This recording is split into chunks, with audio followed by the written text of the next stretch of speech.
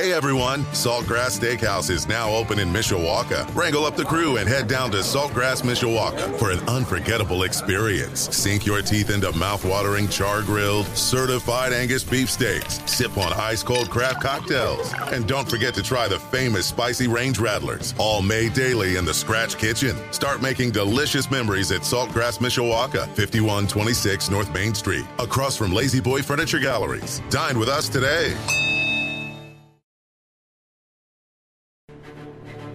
Live from our WSBT radio studios in downtown South Bend. Let's go! Come on!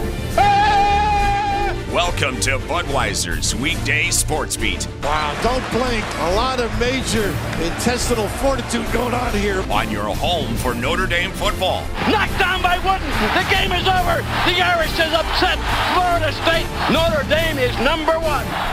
And Notre Dame basketball. Number one ranked UCLA Bruins have been upset by the Irish of Notre Dame. Good! Enrique Ogunbowale wins the national championship for Notre Dame. Plus Fighting Irish hockey. They score! Jake Evans scores! Notre Dame 3.7 seconds away from a spot in the national championship game. The NFL and Major League Baseball. Oh my gracious! How about that? Sports Radio 960 WSBT. WSBTradio.com. The free WSBT radio app. Big time Onions! Now, here's your host, 7-time Associated Press Broadcasting Award winner, Darren Pritchett. Good afternoon, everyone. Welcome to Budweiser's Weekday Sports Beat on 960 AM WSBT on this Monday, July the 25th of 2022. Right now, we have sunshine and 75 degrees in downtown South Bend. Our 2-hour program is going to be brought to you by our title sponsor, Budweiser, the king of beers, locally distributed by United Beverage Company of South Bend. Baseball fans, this Bud's for you. By Barnaby's of Mishawaka and Granger, serving our community while serving Michiana's most favorite pizza since 1978. By Pet Refuge and the ABC Clinic, South Burnett Drive in South Bend, helping to fight pet overpopulation. The Food Bank of Northern Indiana. Hunger is a story we can end. Find out how at feedindiana.org. And by Bowlers Country Club, inviting you to their annual corn and sausage roast this Saturday, July 30th. Lots of fun for everyone. My name is Darren Pritchett. Hope you had a wonderful weekend. We're back live with Budweiser's Weekday Sports Beat on WSBT Radio. Away the last, 3 days of last week, spending a little time on the road, travel baseball, which landed us in Canton, Ohio for some games there. Really interesting. There was a high school that we played at. It was Canton Jackson High School, and they had 2 players drafted like 30 picks apart. One of the players is the Tiger catcher Dingler, and then there was a Ball State kid, Nichols, who was drafted by Miami, and those 2 guys helped to lead that high school to state championships their freshman and senior years. So pretty amazing to have a player drafted, let alone you've got 2 taken in the second round. That is pretty remarkable. And they're not too far, of course, from the Pro Football Hall of Fame in Canton. I went to the Pro Football Hall of Fame in 2000 for the first time, went back last week, and in 22 years, it is a totally different facility. It is so much more audio-visual than it was years ago. It has been totally redone. Again, from what I saw in 2000, totally different. You go in a different door. Everything is set up a little differently. They still have that movie theater where the seats move 180 degrees to another room, and they still, of course, have all of the statues of the players, their heads, in one particular room. I had not been there since my all-time favorite player, John Elway, had been in, so it was really cool to see that. But if you haven't been to the Pro Football Hall of Fame, They've done a really good job of improving it. I guess a way of comparing it, it's 150 times better than anything we had when the College Football Hall of Fame was in downtown South Bend. It's just extremely well done. It is clean, it's lit, it's bright, and a lot of audio visuals. So if you are a huge football fan, I'd highly recommend it. I'd forgotten they have all of the players by their class, and I'd forgotten that Jerome Bettis and Tim Brown were in the same Pro Football Hall of Fame class, and their little statues are side by side in that glorious room. So great time in Canton. The Pro Football Hall of Fame was terrific. It's $33 a person. If you're a football fan, I think you'll find it worthwhile. We spent about 3 hours at the Pro Football Hall of Fame in Canton. A very, very enjoyable experience. And the umpiring was a whole lot better than we have around here. Did I say that out loud? I'm sorry, I did. It was terrific. 11 minutes after 5 o'clock at Sports Radio 960 WSBT. It was mainly good because there was no show umps. It was just them calling balls and strikes. It was kind of refreshing. All right, coming up on the program this evening, a chance to catch up with Fighting Irish hockey coach Jeff Jackson. In the 4 o'clock hour, I spent a little time on FaceTime with Coach Jackson and recorded the interview in that capacity.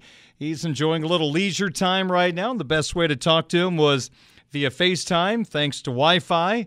So we're going to hear from Coach Jackson coming up, including I asked him about the non-conference schedule. What should we expect? And holy Toledo, it is a very impressive non-conference schedule. The Fighting Irish hockey team will be tested early and often. I want you to hear the interview, but I will tease you, we will play the national champions from last year very early on in the season. But Coach will run down the list of non-conference opponents, and it's a fun list. It may not be fun for the coaches. It makes you want to pull your hair out with the quality of teams that we're playing. But for the fans, wow, we have some great matchups to look forward to this season.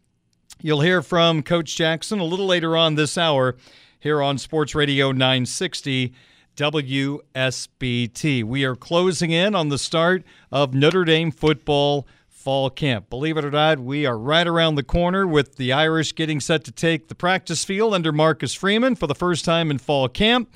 And the Irish will get out there on August the 5th. That'll also be the first time we'll hear from the new head coach of the Fighting Irish, Marcus Freeman, this fall. And let the competitions begin for a few spots that are still up for grabs on this Fighting Irish football team, which sort of, in a roundabout way, leads in to our Twitter question of the day that we will talk about in just a couple of moments here on Sports Radio 960 WSBT. The first pitch of the night. And we are ready for the first pitch. Into the windup in his first offering. Just a bit outside. He tried the corner and missed.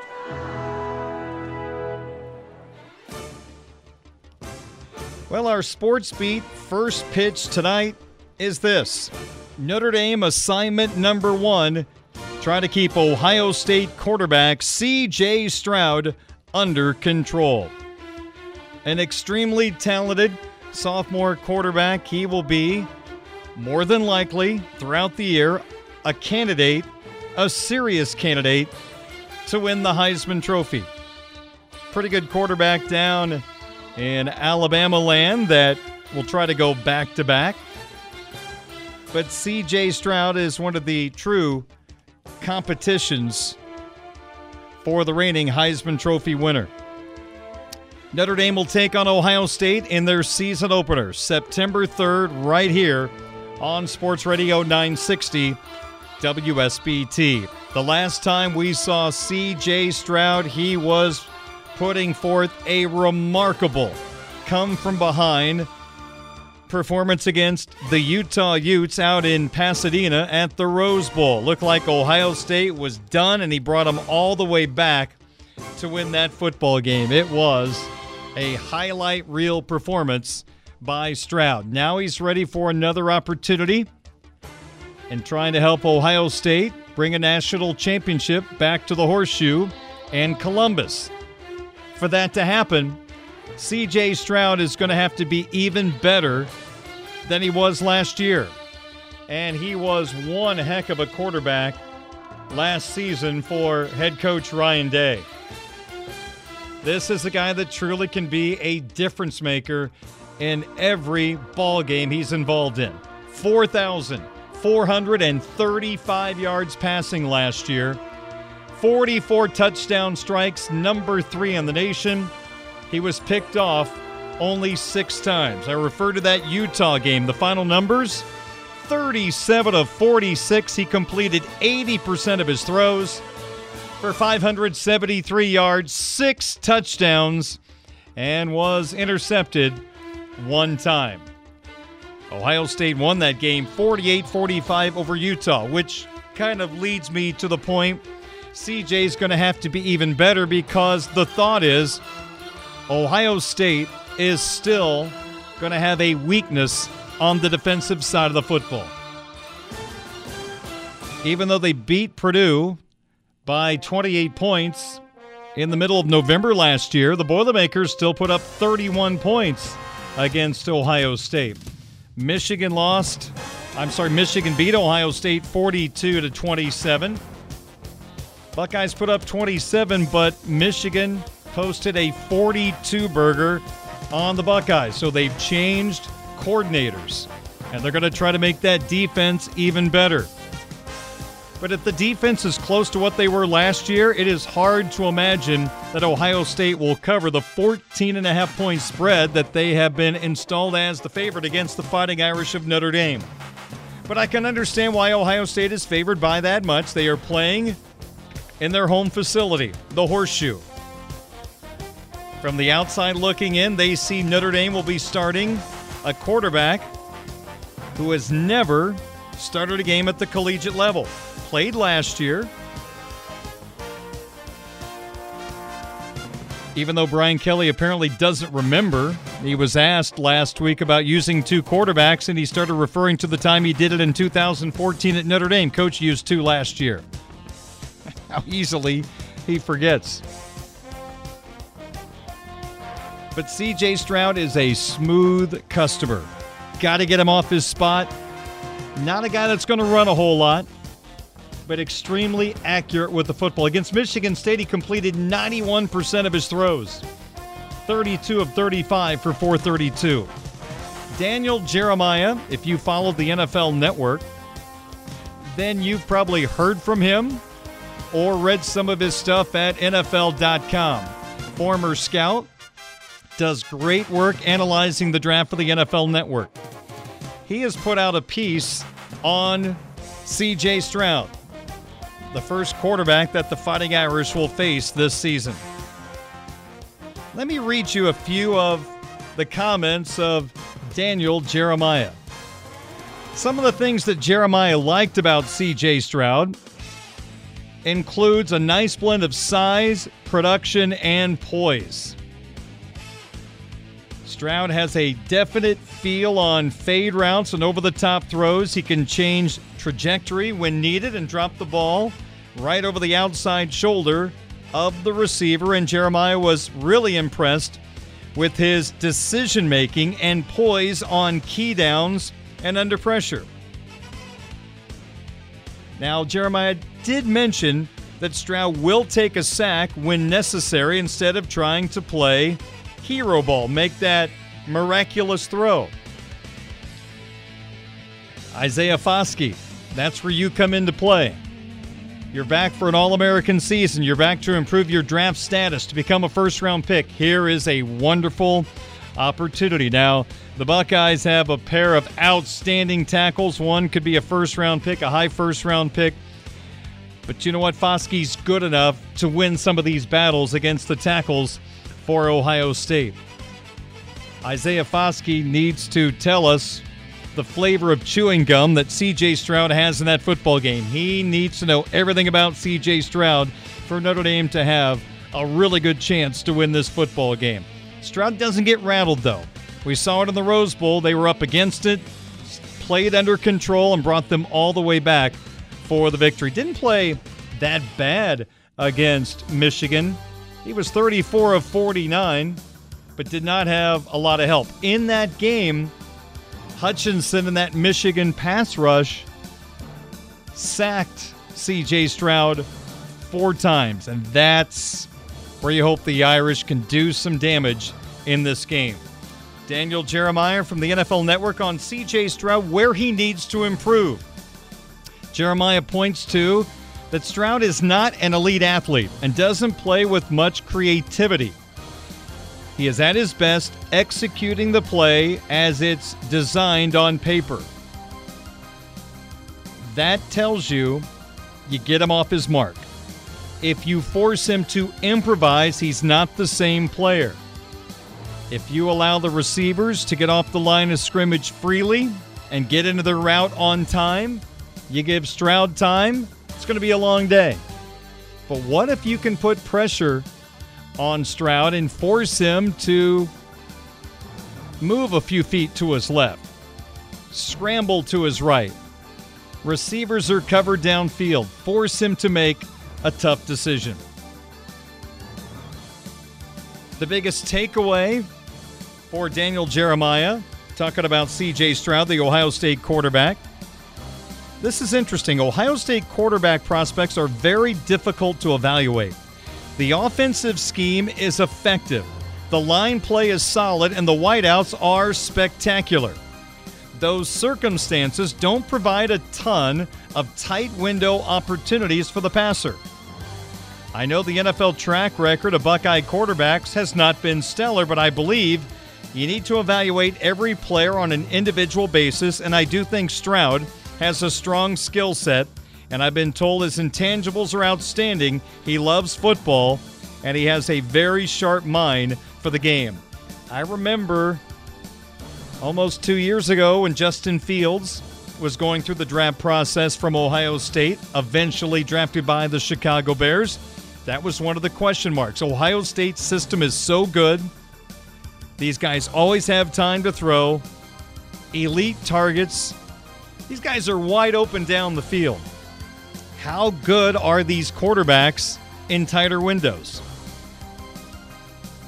First opportunity to see Justin Fields in the NFL, it does concern you. Now let's give the new offensive coordinator for the Bears the opportunity to work with Justin Fields, and let's see what he can get out of Justin Fields. But it's interesting, when you look at Fields' tape at Ohio State, there's just guys running wide open. He's making the throws. You give him credit. But there has been a lot of question marks about Ohio State quarterbacks at the next level. All I know is their system is outstanding. Day calls a terrific game, and Stroud is extremely accurate when he's on time. But again, you got to fluster him. And you hope the Irish defensive line, their front, can get after C.J. Stroud in this game. Jeremiah, I can't wait to watch C.J. Stroud play. Which game? It doesn't get much bigger than Notre Dame, Ohio State on September 3rd as the college football season kicks off. The Irish have a stacked roster, including one of the top pass rushing prospects in the country in Isaiah Foskey. This will be must-see TV, and Stroud can use this stage to show NFL evaluators how he's improved since last season. Both of these teams have college football playoff aspirations, and this game will serve as a launching pad for the winner. It can't get here fast enough. We're with you there, Daniel. How about the Irish cornerbacks? Are they ready for this opportunity? Cam Hart, Clarence Lewis coming off a tough game in the Fiesta Bowl against Oklahoma State. Tariq Bracy, likely at the nickel. The younger guys like Ryan Barnes, if they're needed, are they ready to face these highly talented Ohio State wide receivers? That's the thing. You can have a great pass rush, but if these guys get off the line and get separation, it still could be a very long day for the Irish defense. But Al Groh has seen it all. Coming from the National Football League, back to be a defensive coordinator in college at Notre Dame. What a first game for Al Groh and the defense. It's just the Ohio State University and a true Heisman Trophy candidate and quarterback, C.J. Stroud. That's our first pitch for tonight. Notre Dame assignment number 1, keep Ohio State quarterback C.J. Stroud under control. Isaiah Foskey, go get him.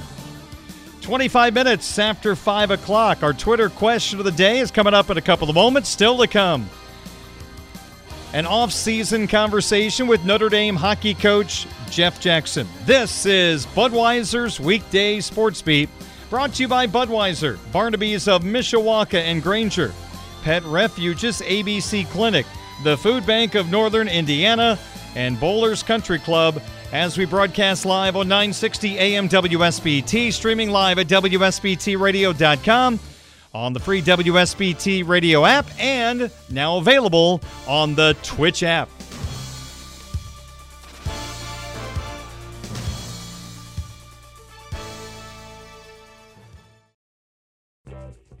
This is the Budweiser's Weekday Sports Beat Twitter question of the day from Sports Radio 960 WSBT.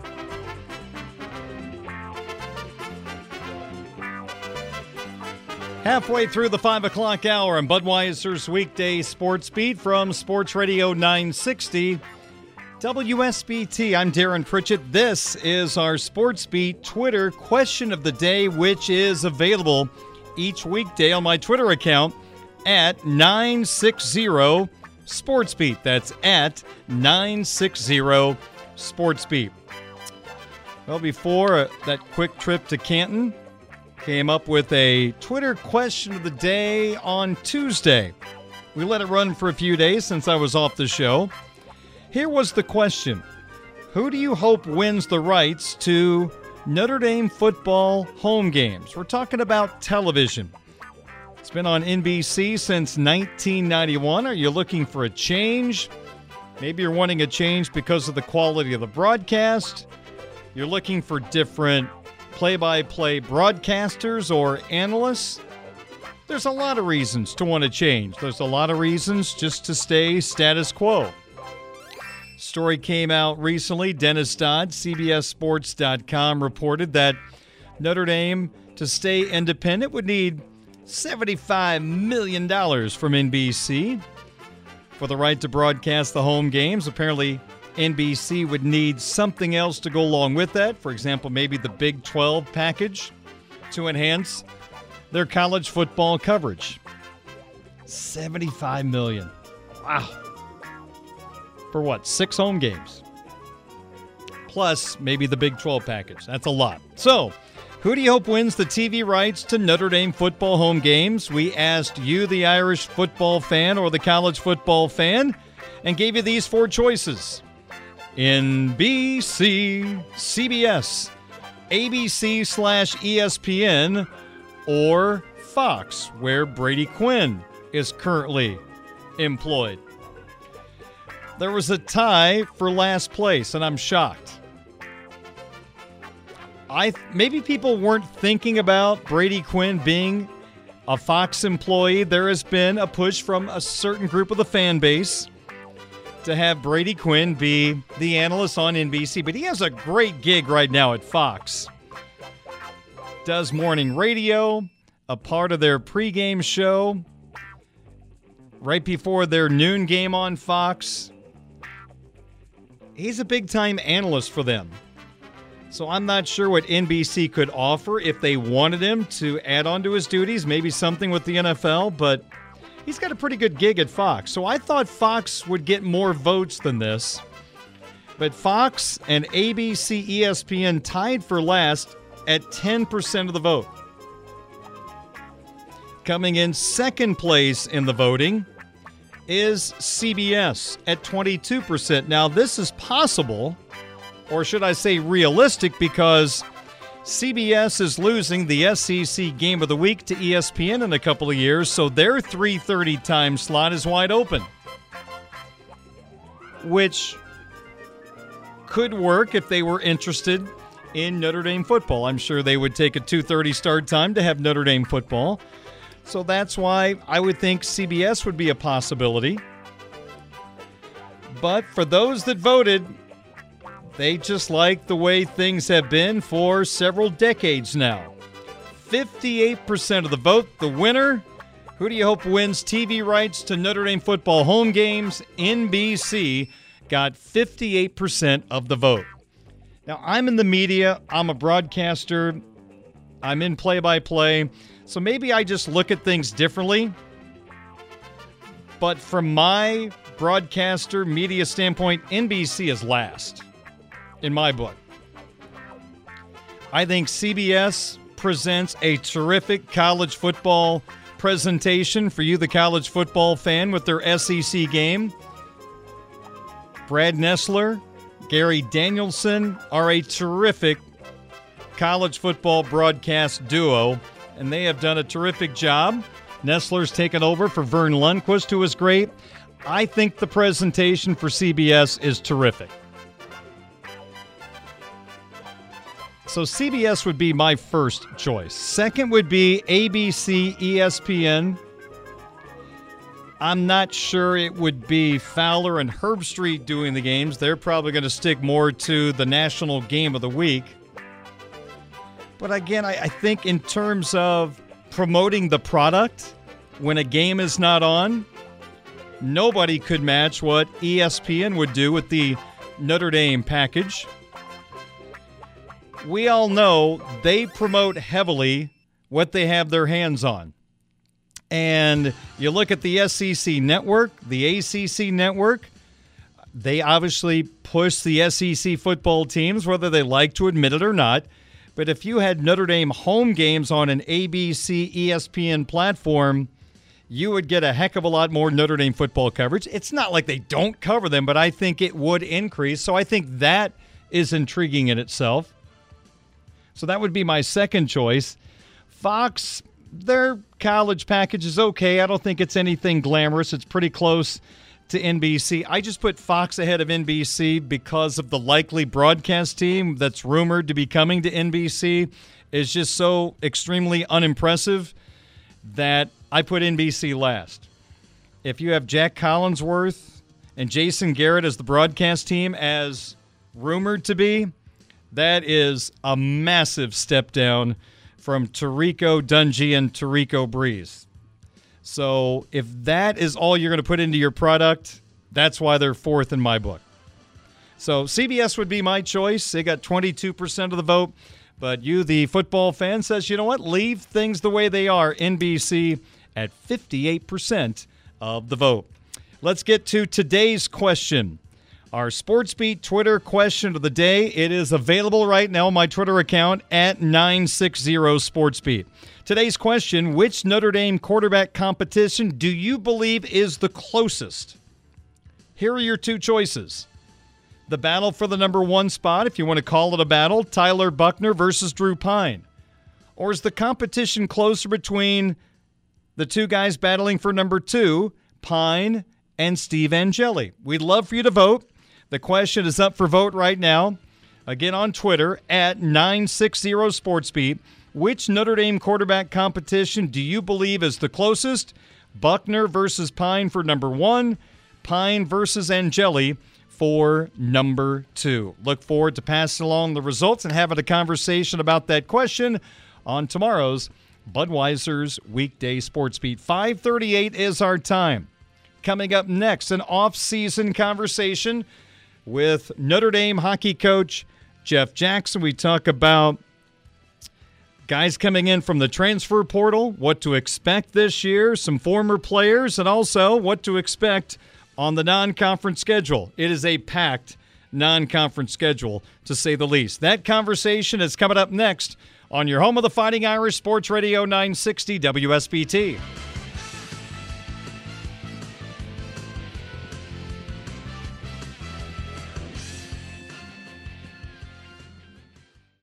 Welcome back to Budweiser's Weekday Sports Beat on your home of the Fighting Irish, Sports Radio 960 WSBT. I'm Darren Pritchett, joined by the head coach of the Fighting Irish hockey team, Jeff Jackson. Coach, always good to talk to you. How's your summer going? It's flying by, as usual. Just trying to get a little R&R before we go full throttle here in a few weeks. Well, let's just talk for a moment about the team you've assembled for the upcoming season. I know the transfer portal is something you used to your advantage last year, bringing in guys like Galida and Karashek, among others, and you've dipped back into the transfer portal once again. I guess, what was your goal going into the offseason using the transfer portal? Well, a big part of it is, who's available. And we, when we lost a few recruits in the fall, we made the decision that we, instead of trying to find players of a high caliber that are younger, is to just wait until, the transfer portal showed up. And the players, I give Andy Slaggert a lot of credit. He kind of, did his due diligence on, several different players that we had interest in. And, we wanted to add a little bit of offense if we could find it. And obviously finding Chase Primo and Jackson Pearson up front, I think, is going to really help us, with the offsets of the losses of Graham Slaggert and Max Ellis specifically. So hopefully that's going to help us. And then, adding Ben Brinkman on the back end, along with a freshman, Michael Mastrodomenico, we think that, we don't think we'll lose too much in the back end, especially bringing in not a grad transfer, but an undergrad transfer in Drew Bavaro, who we think is going to also give us a little bit more offense. I know from day one when you arrived, Coach, it was all about creating a really good hockey culture here.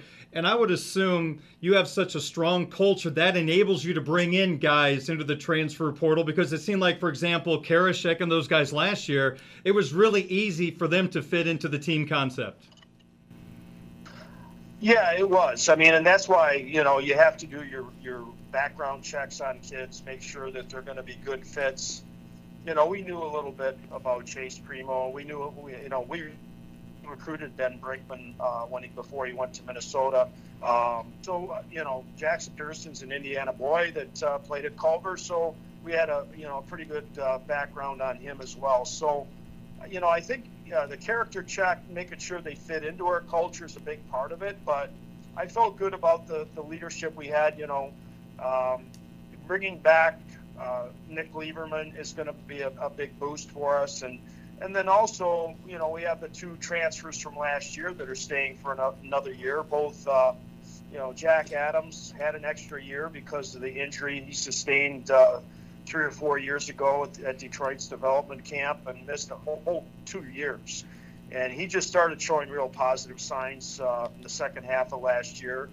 And then Chase Blackman, also another more of an offensive type defenseman, had an additional year because even though he was a grad transfer, he graduated after 3 years at UMass Lowell. So those guys, are certainly going to help the seniors that we have in leading. The two guys that came in here as transfers, I think they have a good grasp of what our culture is all about as well, along with Lieberman. And then, between Trevor Janicki and Solik Bakish, and we have our goaltender Ryan Bishop. We have a good junior class, Jesse Lancel. So we're going to be very similar to last year as far as being a little bit older, which is a little bit more experience and allow us to play against some of the older teams that we'll face throughout the year. Irish head coach Jeff Jackson, my guest. Primo's a pretty popular name in the NHL circles.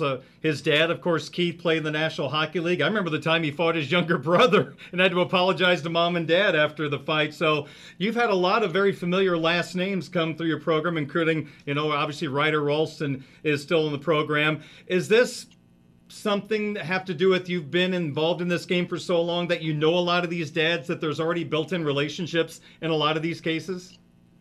Well, I mean, the guys that are the sons of coaches or sons of NHL players, I mean, you cross paths, and let's face facts, they do their due diligence too before, like Primo coming here. I'm sure that, that Brian Ralston probably talked to, Keith Primo about our program, and I know that goes on behind the scenes, and you hope that, that you get good recommendations from players that played at the highest level and coaches, that are coaching at the highest level, for their sons to make that decision to come to Notre Dame. I think it's not just about the hockey side of it. It is about the environment here, It is about the culture. It's about the academics. There's a lot of positive things above and beyond our hockey program that, that people are aware of, and especially people that are hockey people. I know the answer to this question should be everybody, but are you anticipating one or two guys, or you're hoping there's one or two guys that are going to make a big jump this season? Yeah, I think we always expect that. I mean, I think just based on the second half of last year, I think Justin Janicki started showing signs of what we expected when we recruited him. And then, his line mate, Hunter Strand, is another guy that I thought took real positive strides for us in the second half of last year. And the third guy of that line, even though he's a 25-year-old player, Jack Adams, that whole line, was our fourth line for the majority of the first half of the year. And then in the second half of the year, they start moving up the depth chart. And, by the national championships, I felt like they were our second line at times, producing offensively and also, grasping how to play without the puck. And so I would expect, two or all three of those guys to take a real big step. And, you always hope that, other guys, I think that there's still more room for Ryder Ralston. There's still more room for, other players to take a big step. I think Grant Silanoff's another guy that we're hoping that can find a way to take another step. But I think that we've got a number of guys that potentially could, take a big step, similar to what Max Ellis took last year. You mentioned Nick Lieberman a couple of moments ago. A pleasant surprise that he's back for the upcoming season. As you look at what he might be able to accomplish this year, I think we all know that, he could be a minor league hockey player right now. It didn't work out with Colorado. What can he achieve this season to not only help this hockey team, but also his future? Well, I think a big part of it's going to be leadership. I think he was a secondary leader last year, and I'm hoping he takes a big step in that area, which is, is also something that's going to help in his development as a player. But I mean, on the ice, we've been talking to Nick for 3 or 4 years now about trying to find a way to be a little bit more consistent defensively, especially in his own end, is to become a penalty killer and be willing to pay the price, blocking shots or winning battles at the net front. Those are areas that I think are going to really help him at the next level. He's got the offensive tools. He can skate. He's got good vision. He can shoot the puck. He does a lot of good things offensively, but I think the key for him, is going to be his defensive game and how he plays, especially in our own end.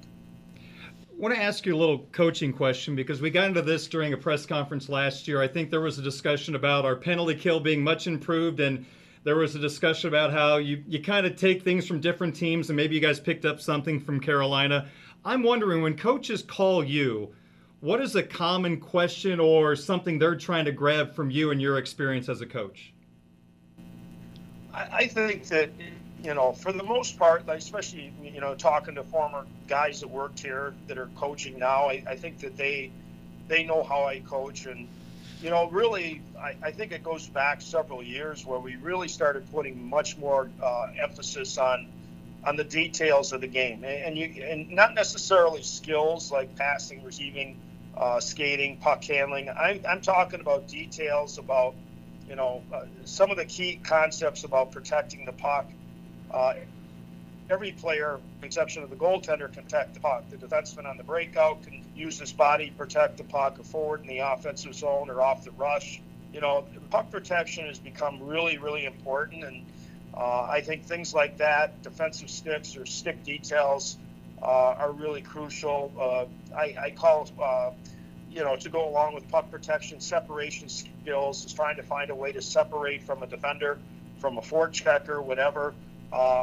Just little things like that are things that, we talk about a lot as a staff. But, when people do talk to me about things that we focus on within our system or within the tactics of the game, it's really about the details that allow your tactics to become successful. Coach, I'm going to ask you about one of your former players just for a second. Anders Lee of the Islanders, coming off ACL surgery. It looked like he really refound his game as the season went on last year. Two-part question. First off, how many times have you had a player have an ACL injury? It's not something you hear about in the NHL very often. Yeah, ACLs are tough. They basically cost you a whole year. Recovery, recuperation, rehab, all that is really a big factor, and it's a major, it's a major type of a surgery. And for the knee, I mean, you're basically repairing a torn ligament that controls your knee, and it takes a good year to get reacclimated to the game. And there's always some nervousness when you first start getting back on the ice, and it's all about those lateral movements and your cutting and your ability to stop and start. All those things are impacted by your knees and certainly the ACL. And I think that it's a devastating injury. I mean, major injuries for hockey probably are all tied to the knees and the shoulders and the head now. So like any injuries to those specific areas, they're generally some time for recuperation, but the knee is probably the most prevalent. Take me back a decade ago. Anders Lee was a 6th-round pick of the Islanders. If he was not an outstanding football quarterback, would his draft day have been a whole lot different? In football or hockey? Yeah. I think, his athleticism and his commitment to his body, his physical, he is a man amongst boys. He always has been, but he always worked at it. And I think because he was a football player, he might have been a little bit slow twitch muscle fiber. Football is more a explosive power from a standing position. He was a quarterback, so he had a little bit more as far as his, the mobility aspect. But, you train differently as a football player than you do a hockey player. And, I think, Anders always had a little bit of a problem with his foot speed, and he worked on it religiously when he was at Notre Dame. And, Tony Rilinsky did a great job in helping him with that process. He worked hard at becoming a better skater. And now he's a powerful skater. He may not be as fleet of foot as some guys, but he gets to the same place almost at the same time because of his competitiveness. And he also very smart hockey player that, uses that to create an advantage for him as well. But, Anders, deserves the success he's had, and, he's earned everything he's gotten. And, I'm proud of what he's done, not just on the ice, but, the fact that we had 3 guys up for the finalists for awards for, service in the community in the National Hockey League, 3 out of 32 guys, says a lot to me about what Notre Dame does, in impacting these guys in more ways than just as athletes. And, that's something we're proud of. And, Anders certainly deserves recognition for his contributions, not just to the game, but also to the community.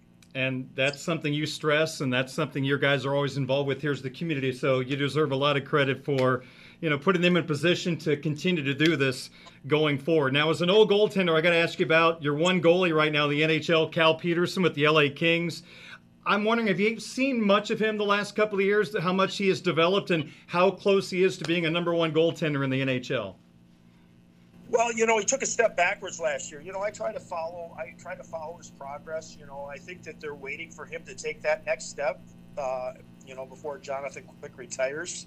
I thought he took a huge step 2 years ago. I haven't seen him up close and personal in a few years because of COVID. We didn't have our pro camp and didn't really get a chance to work with him on the ice or see him on the ice. I see him in games, and I know his stats took a little bit of a bump. He's not an 89% save percentage goaltender. When he was here, he was well over 92%, and that's what he's going to have to be back at if he wants to become that pure number 1 goaltender. He has the ability. There's this. I always have a sneaking suspicion. The mental part of his game was always the thing that I always tried to encourage him to develop. The mental toughness, the aspect of being able to drop stuff, forget things. Get right back into the groove when you do make a mistake or whatever. I remember after that final loss in his first year, I think it was at UMass Lowell, he broke down in tears, and it was because of that. And I remember I had a bottle of whiteout in my travel bag, and I gave it to him, and I think he still keeps it. And he needs to remember, that's the biggest part of his game, is finding a way to, to deal with adversity, or to be able to bounce back after a poor goal against, or, maybe having a tough night. Just having that resiliency. I mean, he's a mentally tough kid, but he's also, he is a soft kid emotionally. Yeah. That's why it's so easy to get along with him. He's a sweet kid. And he needs to get a little bit of a nasty streak in how he plays the position. I think that's a huge component to his overall future. This is probably an answer that could take 2 hours, but I'll ask it and maybe you can give the Cliff Note version. But for fans out there that watch sports, hockey is so different from baseball, football, and basketball. It's pretty simple, Coach. When you go to the draft, you get drafted, then you go to the minors or you go to the top level, and from there. Hockey is so different, and I think some fans were kind of caught off guard that the Minnesota goalie left for the NHL last year, right in the middle of our season. Is there anything that can be done in the collective bargaining or any handshake agreement between college and the NHL to avoid these type of awkward situations? I think it's awkward for everybody involved. Yeah, I think there should be, more of a relationship between the NHL and the NCAA college level. I know there is in my conversations with Mike Bray. I know there is in the NBA with college basketball. And a big part of that is our Coaches Association, doesn't drive things the way basketball does. And I think that we were heading that direction when we first started College Hockey Incorporated, when we had Paul Kelly at the top. I know that Jack Parker, myself, and Red Berenson, we were trying to push Paul to kind of take over our Coaches Association, and that just rubbed some people the wrong way, ruffled some feathers, and just, politics gets involved, and all of a sudden Paul's gone. And that was a huge loss to our sport. When that happened, I cut ties with anything I deal with anymore. I just focus on our program and try to stay, I'm not as involved with the national level as I used to be, because I am frustrated with our inability to, to develop that relationship. Because, back in the day, it'd been unheard of for that to happen with Jack LaFontaine, but now college hockey has gained so much respect by professional hockey that now it's not that hard for a kid to step right in and play in the NHL after just maybe 1 year, in some cases not even 1 year of college hockey. So the other part of it is the salary cap in the NHL is caused college hockey players to be cheap labor. So kids get signed at the entry level, like a Max Ellis gets signed at an entry level, and all he's going to cost the Maple Leafs really is about $80,000 a year in the American League, even though it may look big, like $800,000. It's usually about $80,000 a year for the years you're in the American League, and you do get the signing bonus over 3 years. So the entry level contract is not, that enticing. I remember back in the day when Brian Ralston signed, when he played for me at Lake Superior State, he signed for like $3 million guaranteed, and it was a one-way contract. That does not exist anymore. The entry-level contract is not a one-way contract, and you're not guaranteed to make one-way money. So that has made college hockey a lot more, of a factor in pro hockey, because we're able to be cheap labor, to be, to sign players to fill their American League system. And then, after 2 or 3 years, they find out if they can make it to the NHL. And if they can't, then they just go on to a new young guy, fresh out of college. 2 final questions for you, Coach. Finally, or one question would be, we had that hard-fought game against Minnesota State in the NCAA tournament. They won 1-0. They're up 1-0 in the national championship game against Denver in the third period. I'm not a hockey coach. I'm just a fan and a broadcaster. It looked like they were trying to win the game 1-0. Did they play differently against us than they tried to finish that game against Denver? I think what it was is that, they had not been there before. They've been to the national tournament. They made the Frozen Four 2 years ago, and then they made the championship game last year. And I think they got a little tight when Denver tied that game. I think if we had a really good scoring chance in the third period against them, if we had scored that goal, I think we would have won the game. And it's very similar to what, they experienced against Denver. It was a very hard-fought game. They actually should have been up more than 1-0 because they played very well in the early stages of that game. But Denver held on, and, all of a sudden they scored a goal, and the tides changed. I mean, Denver took over that game. And, I think that's just, the big moment. And going through that, we've gone through that in the Frozen Four as well. Getting into that big moment and not being able to handle it. The only team that overcame those kind of odds was the Cardiac Kids, finding a way to, elevate in the big moment.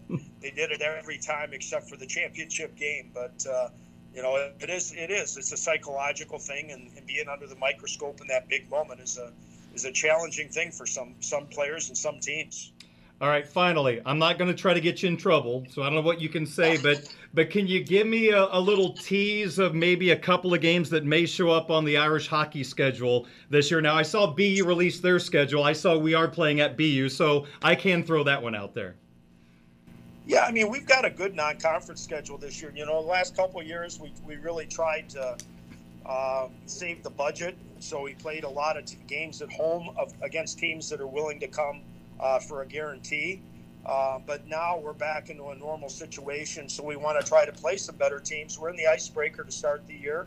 So we start the season off against the national champions at Denver, and then we play Air Force the second night.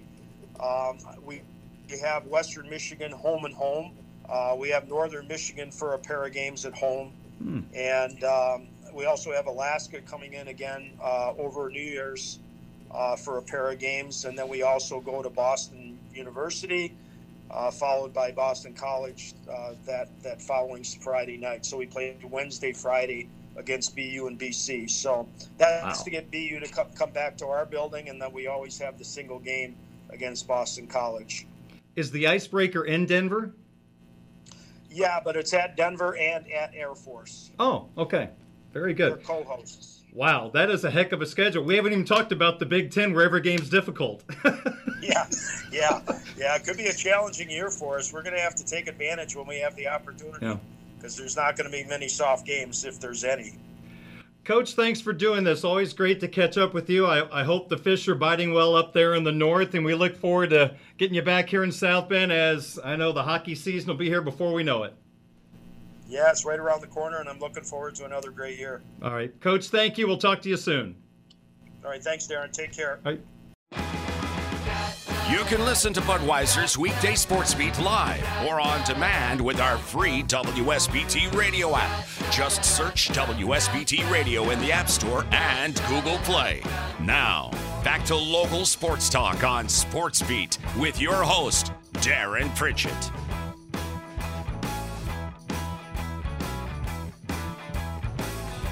It is 27 minutes in front of 7 o'clock. Budweiser's Weekday Sports Beat on Sports Radio 960.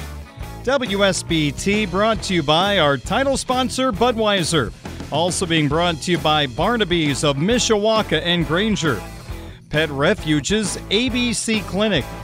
The Food Bank of Northern Indiana. And this week by Bowlers Country Club. Great to have you with us on this Monday evening. Earlier in the program, an extensive conversation with Notre Dame hockey coach Jeff Jackson. You can check out that interview anytime at WSBTradio.com. It's available on the WSBT Radio app. Had a good conversation about the hockey team. A look at the schedule that should be released here very, very soon. But the Irish are going to open against the defending national champions, the Denver Pioneers, out in Denver in the Icebreaker Tournament, then a game at Air Force in Colorado Springs. Also matchups on the road against BU and BC. And let's see, Western Michigan, a home-and-home series, so good to have the Broncos back on the schedule. Northern Michigan and Alaska will be coming to the Compton Family Ice Arena, and the schedule should be out in the next few days. A little birdie told me. So, Irish hockey fans, your schedule should be coming out very, very soon. All right, 25 minutes in front of 7 o'clock at Sports Radio 960 WSBT. 1 question, 5 answers. This is the My 5 Questions of the Day on Sports Radio 960 WSBT. Here we go with today's question. Who had the best weekend? Ladies and gentlemen, this is number 5. Coming in at number 5, every golf shoe manufacturer except FootJoy. FootJoy had a little bit of a rough weekend. Scott Piercy was front and center in the 3M Open up in Minneapolis, the stop on the PGA Tour. Had an 8-shot lead at one point on Saturday. Ended up losing the golf tournament as Tony Finau came from 5 down with 10 to play to win the championship. But Piercy made headlines because he finished his third round. It had to have been, 10, 11 holes, something like that, with his right shoe in his hand after every golf shot. He'd walk to the next tee or his next shot without one shoe on. Well, he suffered from a blister on his right heel during the third round. In between shots, he's just carrying the shoe around. Not a great look as, of course, CBS would take shots of his feet, and there's the FootJoy logo. Not all their fault, but just not one of those great weekends for them. But for all the other golf shoe manufacturers, they're probably saying, come on down. We'll take care of you. We're not going to give you any blisters with our equipment. 4. Coming in at number 4, the Toronto Blue Jays. They won all 3 games at Fenway Park after the All-Star break against the Red Sox, dropping Boston to the 500 mark. The total score in the series, Blue Jays 40, Red Sox 10.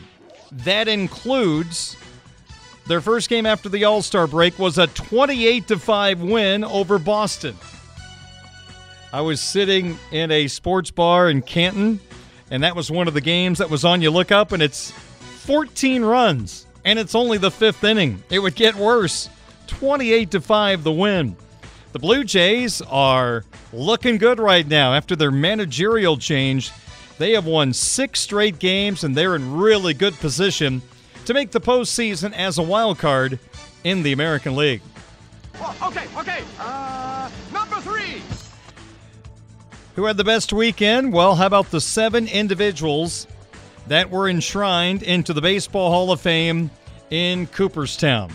David Ortiz, Tony Oliva, Jim Kaat, Buck O'Neil, Gil Hodges, Minnie Minoso, and Bud Fowler.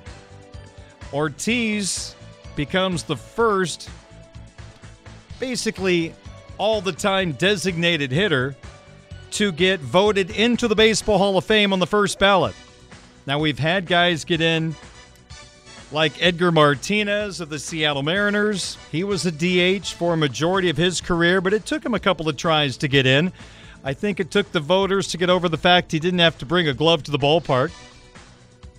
That's okay, and you can be a Hall of Famer. Now, Frank Thomas spent a lot of time at first base, so that's a little different story. But Ortiz, mainly a designated hitter, even though there's a bit of a dark cloud over him with some PED accusations. Ortiz firmly into the Hall of Fame in his first ballot. Jim Kaat pitched forever. He's the guy that got Hank Aaron out and Julio Franco out, and they are separated by 40 years in retirement. Terrific left-handed pitcher, wrapped up his career with St. Louis, where he won his World Series championship as part of the bullpen for the 82 Cardinals who beat the Brewers in that Fall Classic. Buck O'Neil, one of the great all-time players that it's hard to believe he did not get in until now. Negro League star. Gil Hodges, he's a guy you would think would have been in the Hall of Fame already. Not the case. Minnie Minoso, Tony Oliva. Pretty good list into the Baseball Hall of Fame, as 7 more have been enshrined into Cooperstown. Number 2. Who had the best weekend? The Chicago Bears blue jerseys and helmets. They had a really good weekend. Now, what am I talking about? Have you seen the Bears' new alternate jersey helmet combination? They're going to wear it against, I believe, Washington Week 7 Thursday Night Football. We are so used to the Chicago Bears at home wearing the blue jersey and the blue helmet with the orange C logo on it.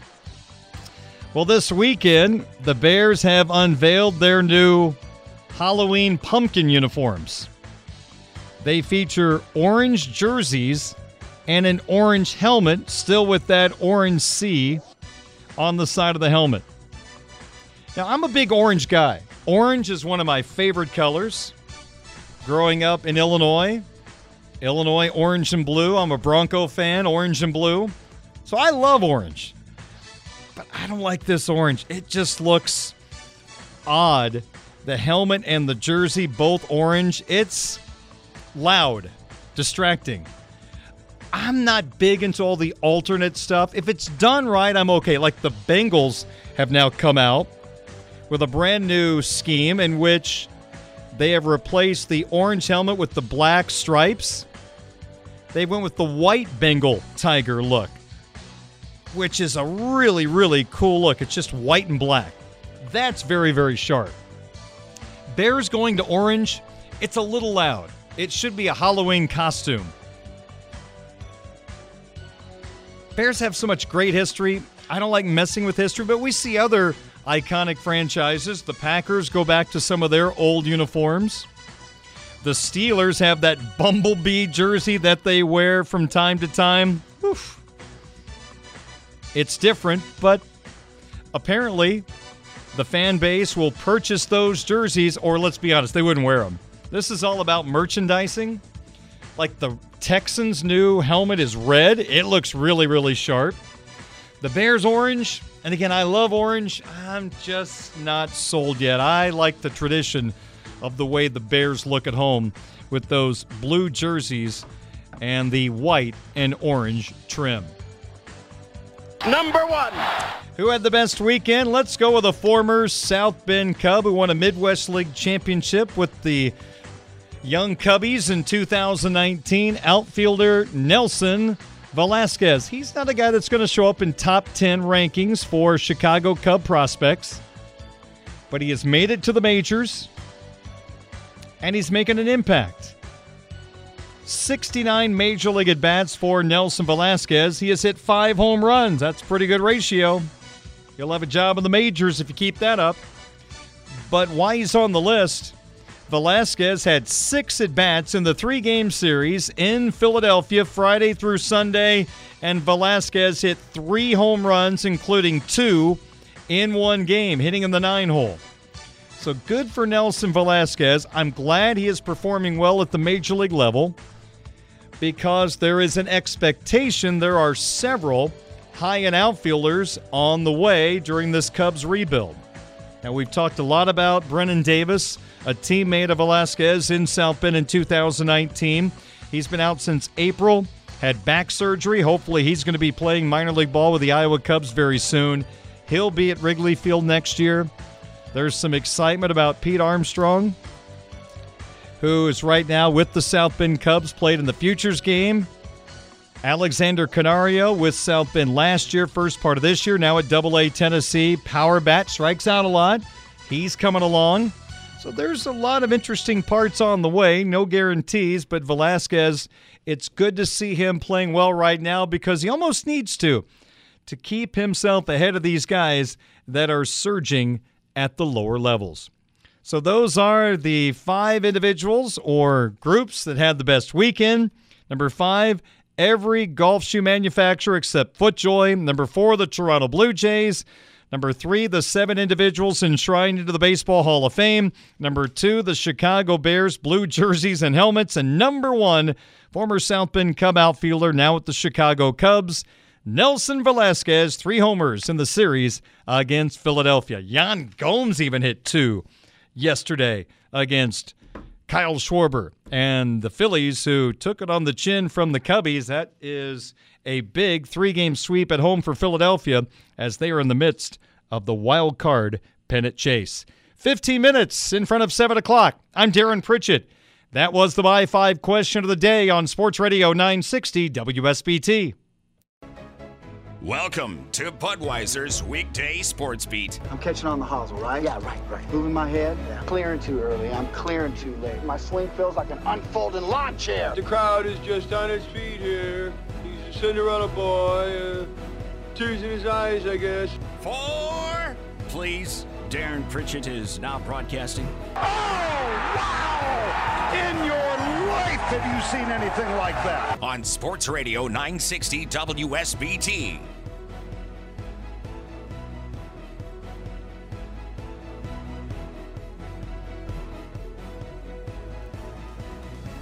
.650 at Sports Radio 960 WSBT.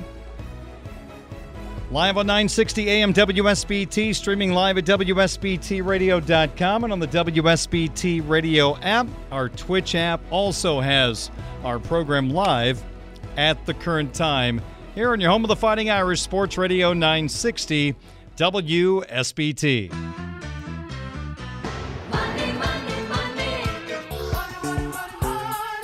Show me the money. We go with Sizzler.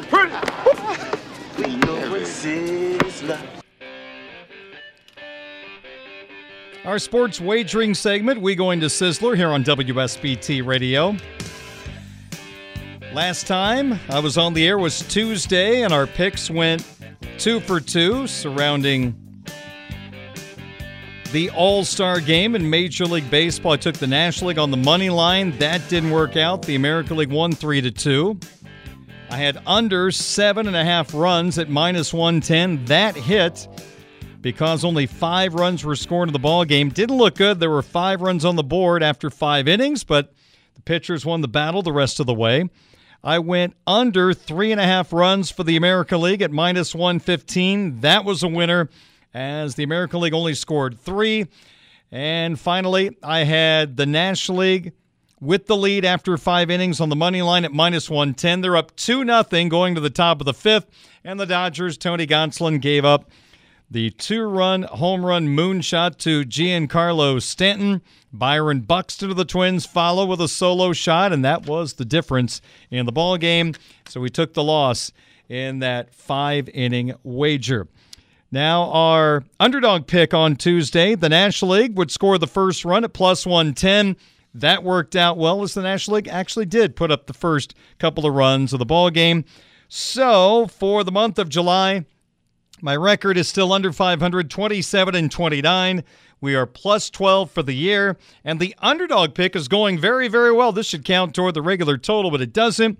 Right now, the underdog pick is 5 over 500 at 19-14. Now, I'm not going to have an underdog pick tonight because the app that I get my wagering information from is not loading here in the studio today. Obviously, the IT here in the building, they don't want me to make you money tonight, so they're making it very, very difficult on me. But seriously, I've kind of pieced together some wagers. Don't have the exact numbers, but we'll do our best here with our sports wagering segment on WSBT Radio. We're going to go with the Cubbies tonight. They're in action at home against the Pittsburgh Pirates, game 1 of a 2-game set. Adrian Sampson, he's making a case for himself for next year in the starting rotation. He'll take the mound for the Cubbies tonight against J.T. Brubaker, a right-hander for Pittsburgh who doesn't get a lot of help from his team when he pitches. He was Pittsburgh's opening day starter. I'm going to take the Cubbies on the money line at -135. The second selection for tonight, Rays and Orioles. Before I left for vacation, the Orioles and I were really good friends. I think we'd hit 4 straight games during that long winning streak. Just kept going Orioles. It was working out. The pitching matchup does not favor Baltimore tonight, as you've got Corey Kluber on the mound for Tampa Bay, and it's Austin Voth for Baltimore. So this is probably a time to jump off the Oriole bandwagon. But nah, why would we want to do that? I believe in the old St. Louis Browns. I'll take the Orioles even against Tampa Bay. So basically even money in this particular matchup. Also, I'm going with Cleveland tonight to win at Boston on the money line. That's another even wager. Plesac over Pivetta in my eyes. And the fourth and final suggestion for tonight is the Giants at Arizona. I'm going to back the Giants. They're the underdog in this spot.